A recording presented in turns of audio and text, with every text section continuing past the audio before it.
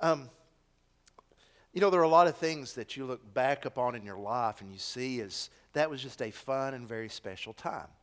One of the times in my life happened in the summer between my 8th and 9th grade year. My dad took me, my mom, my brother, 2 cousins, and an aunt. Yes, if it's sounding like the Griswolds, that's exactly what it was. We loaded in this conversion van to take a trip that Dad had planned meticulously to go out west for 2 weeks in a van. Now, my dad was a civil engineer, and if you know engineering people, you know exactly what he did. He mapped every portion out, how far we needed to go each day. He kept a little spiral notebook in his pocket when we would stop and fill up with gas. You know what Arnold Harrod did? He wrote down the mileage, how far it had been, how far it had gone, so he could figure up the gas mileage. The amazing thing was, as we were cleaning out the house, we found those notebooks. I know what gas mileage we averaged between Memphis and Oklahoma City. Oh, yeah. It was a great trip. We had our goal in mind. Now, we had our goal, but there were still things that happened that were unplanned. Who knew you would encounter snow in Wyoming in June? We didn't. Or tornado warnings outside of St. Louis. But always the goal was in front of us, where we were going, what our ultimate goal was, and we kept traveling toward that. In like manner, we're starting a journey through the Gospel of John. And this morning, I want us to see what our goal is. Now, there will be times that we're going to take unexpected detours. We may take 4 weeks out of this series to study something else for a brief period of time, but we're going to come back to this journey probably over the next few years. All right, whoa, thank you. So where are we going? That's why I wanted us to start in John chapter 20, verses 30 and 31. Let's keep the end in mind. Because John wasn't just writing a paper to fill up 10,000 words or however many words the gospel is. He's writing for this reason. Verse 30.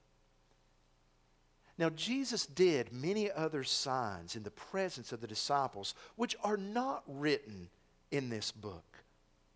But these are written so that you may believe that Jesus is the Christ, the Son of God, and that by believing, you may have life in His name. The very end of 31 gives the goal. He wants the reader to come to the conclusion that Jesus Christ is the Messiah and is the Son of God. But John's not content for us to sit back and just to know those facts. The book of John is not a book of trivia where you memorize John 3:16 and a few odds and ends. No, the whole purpose of the book is to bring the reader or the person that hears this book read to the point of believing. John is writing to create action within the believer because in the biblical understanding of belief, it is not about cognitive action. Now that's a part of it. You have to know something about the object in which you're believing. That's a part. But that is not the end of it. Believing scripturally means you not only know facts, but you are willing to act upon those facts. You're willing to step out and to live life based upon the reality that you know. Great example of this is a man by the name of Dr. Evan O'Neill Kane. Great surgeon. In 1921, he was 60 years old and had been doing surgeries for 37 years. But this doctor was not ready to stop. He was very concerned about something. Dr. Kane was concerned about the use of general anesthesia. He saw the effects that were happening. He saw people that would wake up paralyzed, or when they did wake up, they were just groggy and never the same. So Dr. Kane started to research this idea of local anesthesia. What would happen instead of putting the whole person out? You just kind of numbed the area where the surgery was taking place. And he was researching, he was learning, he was developing ideas about this. But the question was always, would it work? And who in the world would be willing to try this? Well, the answer came on the morning of February the 15th, 1921. An appendectomy was scheduled in the surgery room. Dr. Kane had done over 4,000 surgeries. So quite frankly, it was really no big deal. Everything was prepped and ready. But the nurses could not believe what they heard next when Dr. Kane said, "I want everybody to step away from the table." He decided that he was going to do the surgery by himself. You know what's so amazing about that? He was the one that needed the appendectomy. He decided he was going to use a local anesthetic that morning on himself and take out his own appendix. Don't try that at home. Don't. And it worked. He successfully removed his own appendix under local anesthesia. Now think about what's going on here. He learned the facts about it. Oh, he believed that it would work, but you know where the proof of his belief came? Was he willing to operate on himself. He was willing to be the guinea pig. That is faith.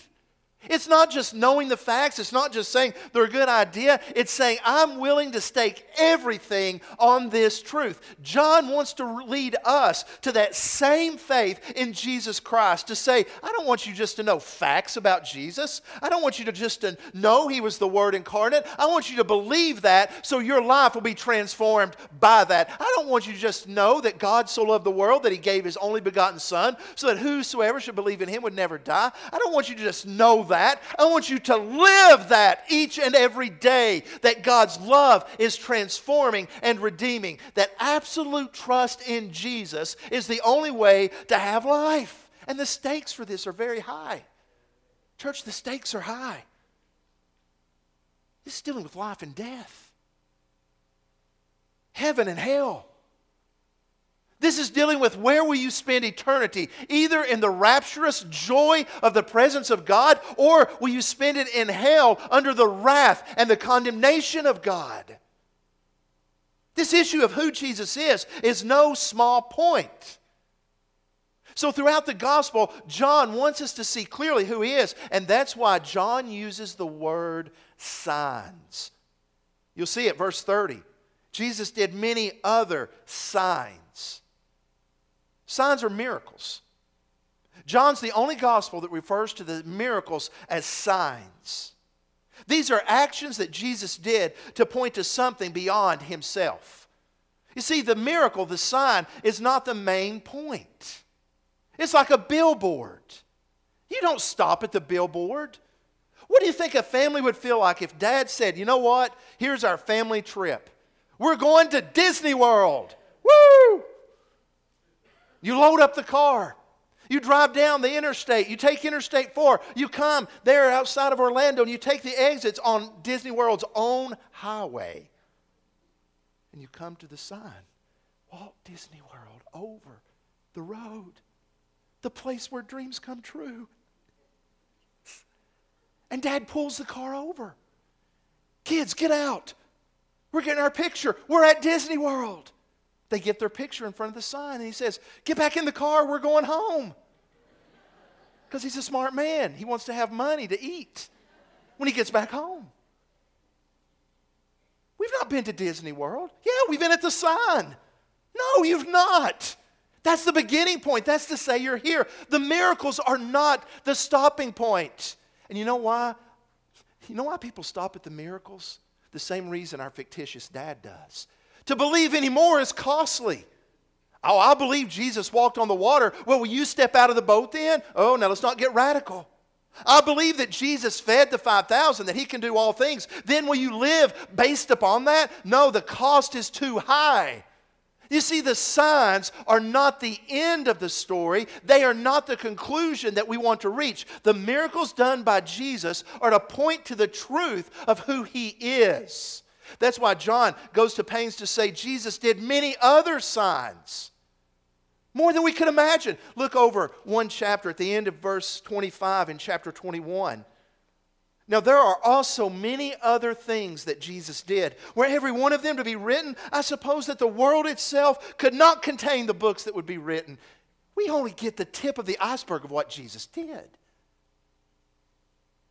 I wonder if one day in glory Jesus will say, "Let me tell you something that I did they didn't write about." Or if one of the disciples will poke us and say, "You know what, this wasn't in the book, but I was there and I saw this." Because look what he says back in chapter 20 at verse 30. He did them in the presence of the disciples. Now that shows part of the uniqueness of Christianity. Our faith is based upon historical events, not mythological stories.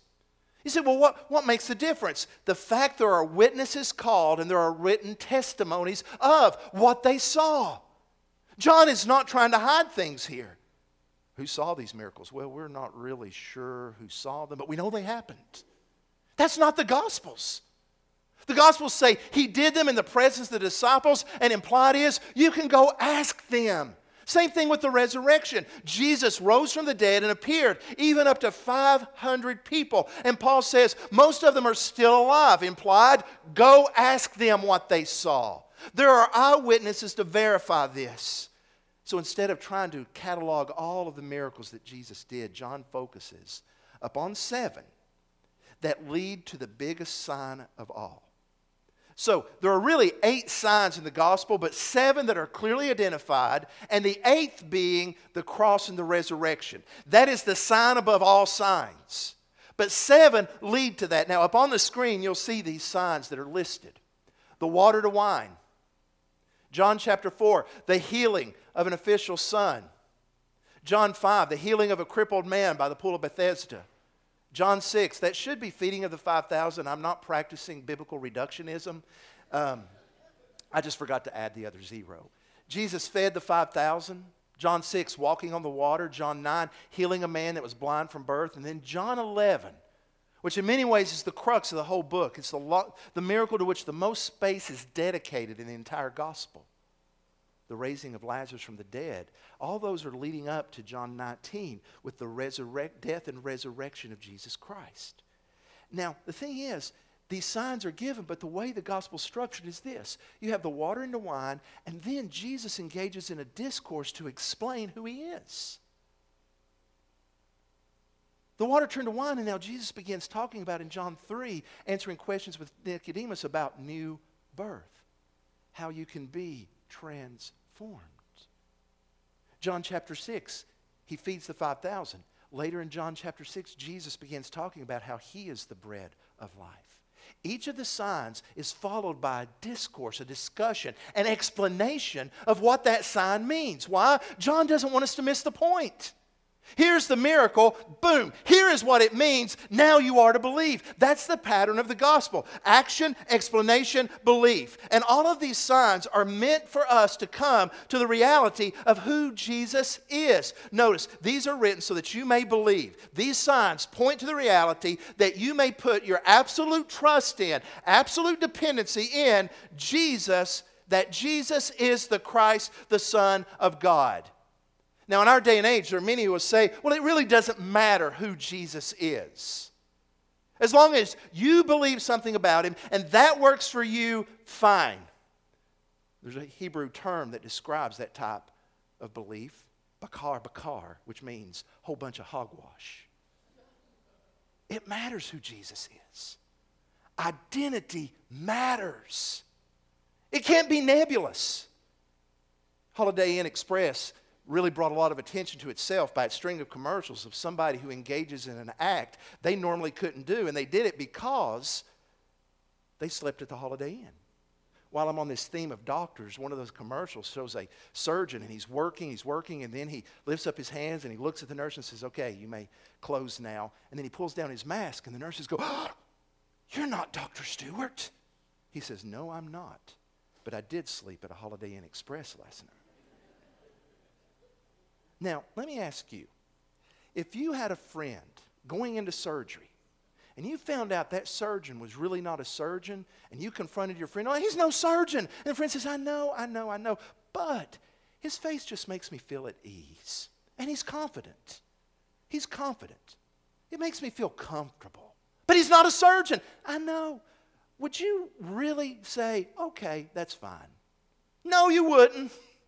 You know why? You'd say, that's not his identity. He can't do that. The identity of Jesus is crucial, and this is why. If Jesus is not who he says he is, he's a liar. Can you believe a liar? If Jesus has lied at one point, how can we have confidence of him at another point? It is truly an all or nothing equation. We can't pick and choose what parts did Jesus fib on and what parts is he accurate on. Because if he lied about one thing, it brings into question everything else. And if he is not the way, the truth, and the life, believer, you and I are wasting our lives. That's what Paul said. If he's not resurrected, we're foolish. If Jesus is not the Word made flesh, we are basing our eternal destiny on something that is a fabrication.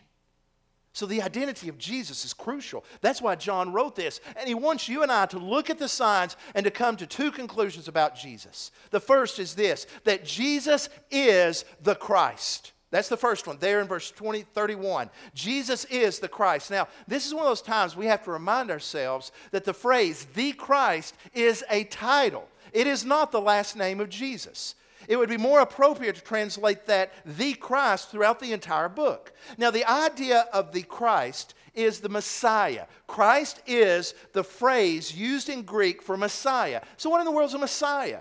A Messiah is the hero. He's the one who rescues. He is the hero who comes in, who saves those that are in peril when they can't save themselves. The Messiah is the hero who comes, who sets things right, who delivers those that are in trouble. It's the longing within all of us that there is a Messiah that will rescue us. That's why we love movies that have these happy endings where the hero comes in and he has powers and he does things beyond imagination. We long for that person who can come into our lives and be the hero. And the Scripture points to Jesus as that deliverer. John starts from the very beginning, laying down the path to lead us to that conclusion. Up on the screen, you'll see on the left, John 1:41, first chapter. Andrew has met Jesus, and Andrew goes and he finds his brother Simon. And he says to him, what? We have found the Messiah, which means the Christ. From the very beginning, John wants us to start thinking in terms of, who is Jesus? Why does Andrew say he's the Messiah? Now he makes an interesting connection. Just 4 verses later, we read of Philip. Philip finds Nathanael. He says to Nathanael, we have found him of whom Moses in the law and also the prophets wrote, Jesus of Nazareth, the Son of God. I believe there's a connection between Messiah and him of whom Moses in the law and the prophets wrote. And then John, as this gospel unfolds, goes to great lengths to show us that Jesus is the Messiah who is greater than Moses. Even though Abraham is recognized as the father of the faith, Moses was recognized as the hero who led the Exodus, who got people out of slavery, or God used Moses to do that. So Moses becomes this paradigm, this model of what the hero should be like. Well, guess what? John wants us to see that Jesus is the hero who supersedes what Moses can do. And he starts out in John 1:14 where it says that Jesus came and he tabernacled among us. Moses was the one who built a tabernacle for God's glory. But Jesus is the tabernacle of God's glory in the flesh. This pattern continues all throughout the book. The very first sign that Moses did in front of Pharaoh was this. He turned water to blood. Transformation. First thing, very first sign. So you will let my people go. God works through Moses, turns water into blood. Guess what? The very first sign that John records in his gospel. Jesus transforms water, not into blood, but something much sweeter. He changes water to wine. Moses turns it to blood and God's people are set free. Jesus does one better. He turns it into something sweet and God's people are set free. And this pattern continues all throughout the gospel. Moses is associated with manna that comes down from heaven to feed in the wilderness. Jesus feeds 5,000. 5,000. And then he says, you're waiting for bread to come down from heaven. He says, guess what? I'm here, and I am the bread of life. He outdoes and supersedes what Moses did. Moses struck a rock, and water comes out to slake the thirst of the Israelites. Jesus in John 7 says, if you are thirsty, come to me, and I will give you drink. I am the rock that gives water. Jesus is the Messiah who brings complete deliverance, so that when we are enslaved by our own sins, we can look to Jesus as the one who will lead us in the exodus out of those sins. When we are burdened down, and who of us does not know the burdens of this world, we look to Jesus as the Messiah who can bear the weight of those burdens and strengthen us when we feel the weight of our sin and are wondering, who can set me free? John wants you and I to know that Jesus is the way to freedom. When you and I feel the pains of death and we weep and we grieve just like those that are around Lazarus' tomb, he wants you to know, I am the resurrection and the life. Even if one is dead, yet shall he live. He is greater than Moses because Jesus is the Messiah. That's the whole point. He says, I want you to see that throughout the entire book, and then he leads to something even better. That's what I like about the Bible, even when you think it can't get gooder, it does. What does he say next? He is the Son of God. Now that's a phrase that has been greatly attacked by critics of the faith. Some will say that that's based on the idea of a pagan myth where the God, quote unquote, somehow interacts with a female on earth and has a child, and Christians are borrowing that myth. Others accuse God of being sexually immoral with this in order to attack the veracity of the Gospels. The point of that title is not biology at all. The point of the phrase is to describe who Jesus is and who he is uniquely. Now bear with me on this. In the Hebrew language upon which the Son of God is based, they didn't have a lot of adjectives. You know, we use different adjectives to describe things. Hebrew language doesn't. So this is how they would describe something. If someone's going through a lot of affliction, they would describe them as the son of affliction. It's a way of saying, boy, they characterize affliction. If they were under wrath, they would be the son of wrath. In fact, there were, in Deuteronomy, some boys that were causing a lot of problems, and they were getting ready to undergo corporal punishment. And the book of Deuteronomy refers to them as sons of the beatings. They were in a lot of trouble. That phrase, son of, describes a person who exhibits the characteristic that's being used. For example, in the New Testament, James and John, the sons of Zebedee, they're referred to as sons of thunder. You got to love that nickname. It makes it sound like they should have leather jackets with sons of thunder as they get on their camels or whatever. You know. You know why they were called that? It's believed they had quick tempers. To be a son of thunder meant that you spouted off at the mouth fairly quickly, angry. So what does it mean to say that someone is the son or a son of God? And by the way, that phrase it's used of Jesus in a unique way, but it's also used of others. For example, in the Old Testament, Israel is referred to as a son of God. Up on the screen, you'll see Exodus chapter 4. Moses says to Pharaoh, or God says for Moses to say to Pharaoh, Thus says the Lord, Israel is my firstborn son. And I say to you, let my son go that he may serve me. If you refuse to let him go, behold, I will kill your firstborn son. Israel's called a son of God. Why? Because Israel was supposed to, as a people, demonstrate the total character of God. Show who he is. And Israel failed miserably. You know, in the book of Matthew, it says this, blessed are the peacemakers, for they shall be called sons of God. Why? Because peacemakers demonstrate the character of God. They show a little bit of who God is. But when it comes to Jesus, he is in a class all by himself. Jesus is unique as the Son of God. None greater than. Up on the screen, you're going to see John chapter 1, verse 14. In a few weeks, we'll get to dive into that more in depth. But look, I want to point out something here. The Word became flesh and dwelt among us. That word dealt is tabernacled, going back to Moses. And we have seen his glory. Glory as of the only Son. Now the word only there is a Greek word, monogenes. It's unique. It's only used one time in the Gospel of John and a handful of times in Luke. Some of your translations will read the only begotten Son because it's a difficult word to translate. It could be translated unique, one of a kind, no one else like Him. When we say that Jesus is the Son of God, we are saying He is unlike any other part of creation because only Jesus is fully God in the flesh. It's a way of describing the incarnation. You want to see what God is like? Look at Jesus. In Israel, you caught a glimpse of it, but they failed. In the church, we fall short as children of God, but Jesus is the Son of God who perfectly shows us what God is like and who God is like. That's why Jesus could say, Philip, don't you know it? If you have seen me, you have seen the Father. That's why Hebrews 1:3 says that Jesus is the perfect representation, the perfect icon of who God is. He is the unique Son of God, demonstrating the glory of God as only He can as God in the flesh. You see, it's that word glory that becomes key.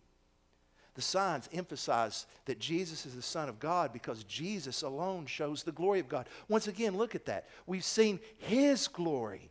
Glory is of the only Son from the Father, and that Son is full of grace and truth. This word glory serves as bookends in talking about these signs. In John chapter 2, up on the screen in verse 11, after the waters turned to wine, he says Jesus did, this is the first of His signs, Jesus did at Cana in Galilee and manifested His glory. He showed His glory. He showed the character of God, the power of God in turning water into wine. Now, there are only two signs that's associated, the word glory is associated with. John 2, and then in John 11 with Lazarus. Up on the screen, you'll see both verses. Jesus heard that Lazarus is sick, and He says this illness does not lead to death. It's for the glory of God, so the Son of God may be glorified through it. Jesus is on the scene talking with Martha and said to her, did I not tell you that if you believed you would see the glory of God? Now here's what's happening. Very first sign is to demonstrate the glory. The last sign, John 11, to show the glory. The implication is that's the point of the signs. Beginning to end, to show the glory of God so that you and I as the reader will have no doubt, who is this Jesus? He's God in the flesh. He is the Son of God. In the Scripture, it is only God who can restore sight to the blind. It is only God who can walk upon the water. It is only God who can create more food out of nothing. So John is laying home the point that we will recognize who Jesus is by the signs. There'll be that aha moment. In the early 90s, a young man graduated from the University of Tennessee, Chattanooga. His name was Gerald Wilkins. His brother Dominique was already in the NBA and having an outstanding career, and Gerald was going to follow in those footsteps and was drafted by the New York Knicks. Gerald Wilkins is 6'6", 200 pounds, and he had a 13-year NBA career averaging 13 points a game. It's not too shabby. Shortly after he was drafted, he and a friend of mine, my friend's name is Clint, decided to go and play some pickup ball down in northern Georgia, small rural high school where people were gathering to play. When they walked in together, everybody, of course, looked at Gerald. He's 6'6". He kind of stood out, but nobody recognized exactly who he was. They divided up the teams. On Gerald's team, one person who was very full of himself went up to Gerald Wilkins and said, listen, man, I know this is your first time playing here. It can be intimidating. So if you get scared, just throw me the ball. Okay? I'll get open. Don't panic, man. Okay? Don't panic. Said Gerald Wilkins got the ball. The very first thing he did this spin dribble move into the lane, jumped over a person and dunked the basketball. Said at that moment, Clint said it was hilarious because everything stopped. And people just stood there staring. And somebody said, who are you? And he said, I'm Gerald Wilkins. What? The Gerald Wilkins? Yes. Just drafted by the Knicks.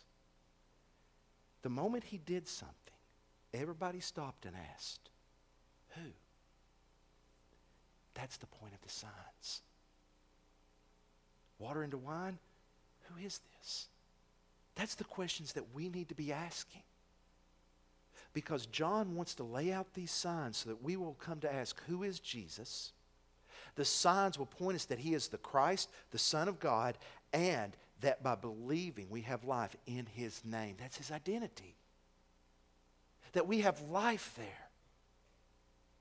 That we come to believe. And here's the great thing. By reading this in signs, we are more blessed than those who actually saw them. Look back up to verse 29, or actually verse 28 and 29. This is where Thomas has believed. He says, "My Lord and my God." And Jesus said to him, "Have you believed because you have seen me? Blessed are those who have not seen and yet have believed." Church, these are written so that you and I, who did not see, can believe and be even more blessed. Because that's faith. He's promising us life. Life. It's what we long for, isn't it? You ever just get tired of the world? You ever get sick and tired of being sick and tired? That's that longing for life. I'm not just talking about eternal life in heaven. Jesus said, "I've come to give you life and life more abundantly." Do you know that life today? I want to ask you to bow your heads with me right now.